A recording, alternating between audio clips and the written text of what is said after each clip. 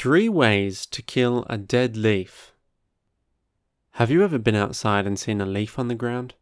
Perhaps you decided to pick that leaf up. Here are 3 ways you can now kill it. Number 1. Dismemberment.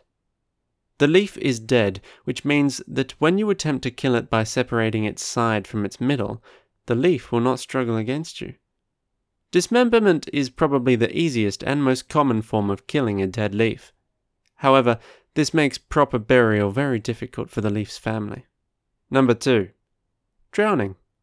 The dead leaf is at your mercy, and a creek is nearby.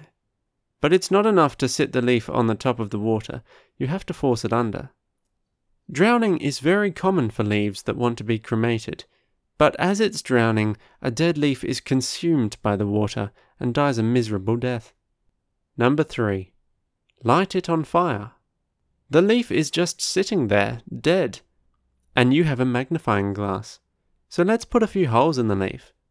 But sooner or later, you'll just light it on fire. Lighting leaves on fire is the way all leaves want to die once they are dead. One final hurrah, and then they're a pile of ash. Do You Want Some Facts About Leaves? By Christopher Stennett, read by Thomas Medina from WaitWhatSorry.com.